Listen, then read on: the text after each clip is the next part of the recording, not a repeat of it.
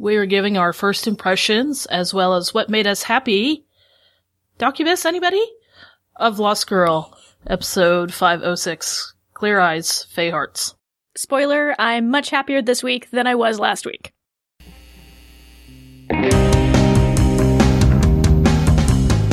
Welcome to Drinks at the Doll, episode 88.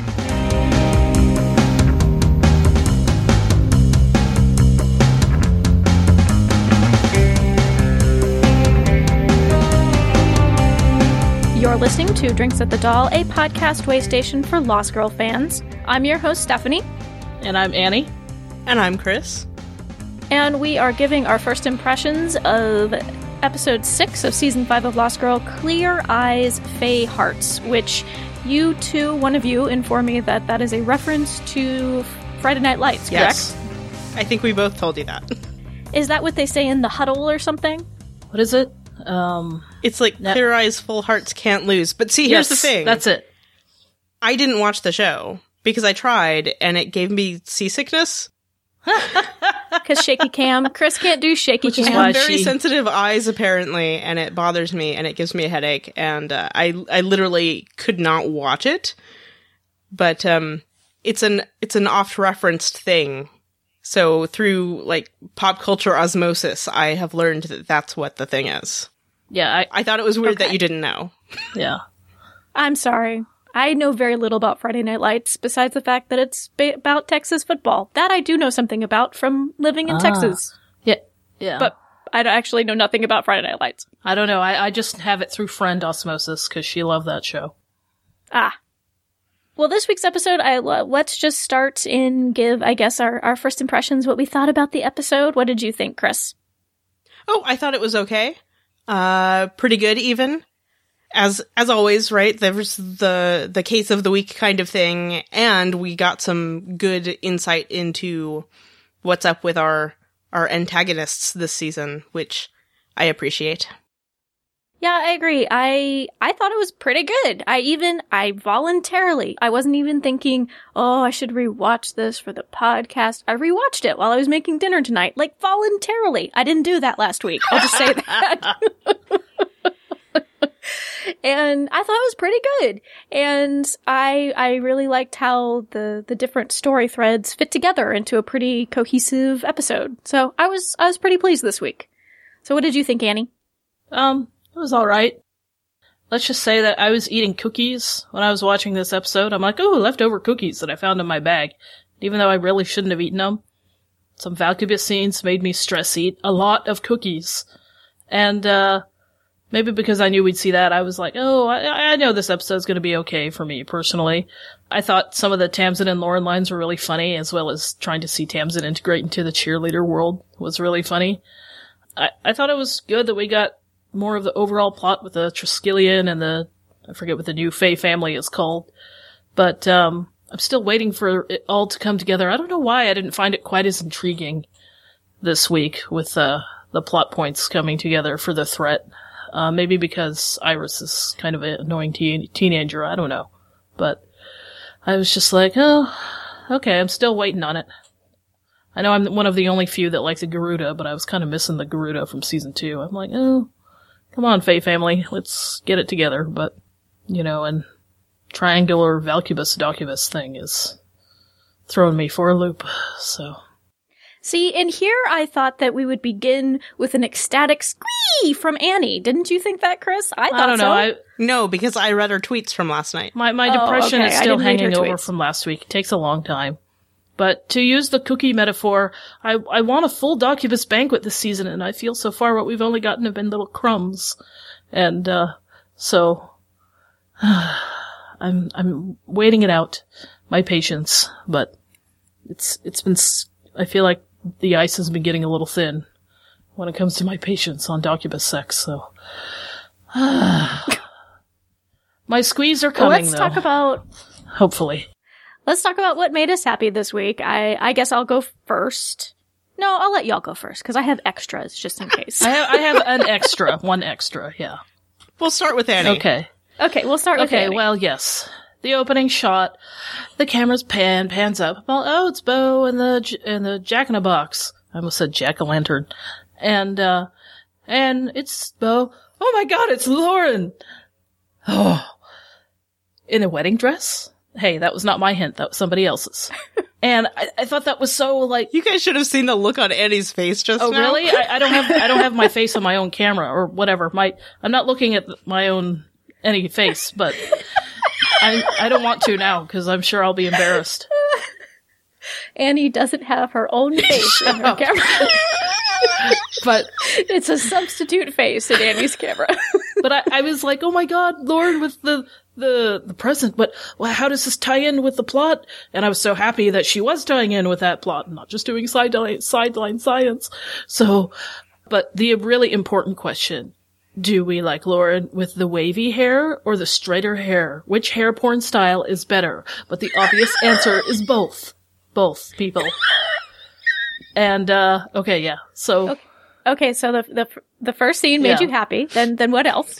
I love it when Lauren says, yeah, I'm the boss. And I'm like, yes, you are, Lauren. You go, girl. Fist pump. I just love that confidence. So, and the smirk. There's my squeak and my sigh. I agree. That was a really great little moment for her that really speaks so much to where her character's at this season. You know, she's feeling confident. She's feeling safe and like secure and happy in her little world. She's not controlled by the Fae. She's in control of her own life. And I really thought that was a great moment for her. It is nice. And then Bo and Lauren finally getting another scene together and talking and eye-sexing like there's no tomorrow. Except tell her how you feel, Lauren. Bo. Listen, I know, but tell her again. Don't just say, oh yeah, you look great, ... in script. And I'm like, finish the sentence. Rip the lab coat off, Bo. Do it on the lab table. I mean, we're dying here. Dying. I am, anyway. But... oh god. Oh, Annie. I feel dirty, Stephanie. I do too. We have to move on to number 3 now, Annie. What's number 3? I had an additional one. I didn't know if it's repeating with you guys. I was going to say, wasn't that 3? That was 3, but I had an additional one because it made me really happy. It was all Lauren stuff again, this is blended together my for additional one is not Lauren related. It was Bo's line to Derek and Clay, and I had to listen to it a few times to transcribe it, where she says, I know what it is like to live with a secret, and I think it's really great what you did, referring to them coming out. And I love that. That reminded me of the couple that were making out on the couch in, what is it, 304? Fade to Black. Where it's just like, oh, guys and guys, girls and girls. But every line like this is so important because that's Lost Girl at its best to me. That just is transmitted out into the real world, and people who are struggling with their sexuality see this and go, oh yeah, the world's changing for real. It's becoming more acceptive, more loving, and more open. So I love that. That line was just written in there for that. So, yay, Lost Girl, for doing that. Thank you. Okay, Chris, what made you happy? Okay.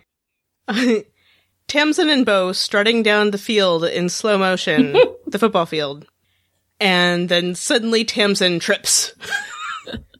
I did like that. That was fantastic. But I love a good physical comedy moment. I have to wonder how much of that is Rachel, because I hear she and Chris always tease each other about the food and the craft services table and how there's always a food explosion around them because they're clumsy. And I bet the writers are all, maybe we can write this moment in, and Rachel should be great at it. No, I'm just teasing. But yeah, I kind of wrote her, I said, I was like, I wonder which one that was. So maybe it was method acting. So. And I enjoyed Tamsin just generally speaking, like going undercover, whether as a cheerleader or as a football player, which has a moment of, what? But no, it kind of worked. Mm-hmm.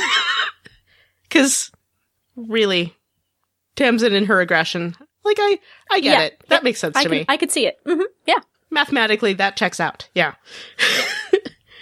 And then I also enjoyed that we finally got a bit more info about the antagonist family, I guess they are, which we now know. The Ancients was the vague name. Yes, I was going to say I couldn't remember the name, yeah. The old people, yeah, them. Yes. And as my half bonus follow-up, whatever you want to call it, once again, guest stars who are familiar to genre fans, because we've got Anna Hopkins, who was on Defiance last season. Who did she play? She was, Berlin. No, in the episode. Oh, in the episode, she was the lead cheerleader. Oh, okay. And also, I don't know if you noticed, he was actually in a previous episode, and I don't think we talked about this, because I don't know that I recognized him. Gabe Gray is Sam, Lauren's lab assistant? I recognized him. Nurse co-doctor or whatever. Where did I recognize him from? He was on Bomb Girls. He was Dr. Oh, he was the doctor. Yeah. And now I can't remember his name on Bomb Girls, even though I looked it up earlier today. Ned the doctor. Ned. Patel. Dr. Patel. Yes, that's right. I remembered his first name. It's good enough. I thought he looked familiar. Okay. Thank you. So I got really excited when I saw him, because I was like, wait! Turns out he was actually a Fae and is now working as a doctor with Dr. Lewis. There we go. So what made me happy this week? The big thing that made me happy this week was what I alluded to a little bit earlier. I felt like this week's episode was really a good ensemble piece.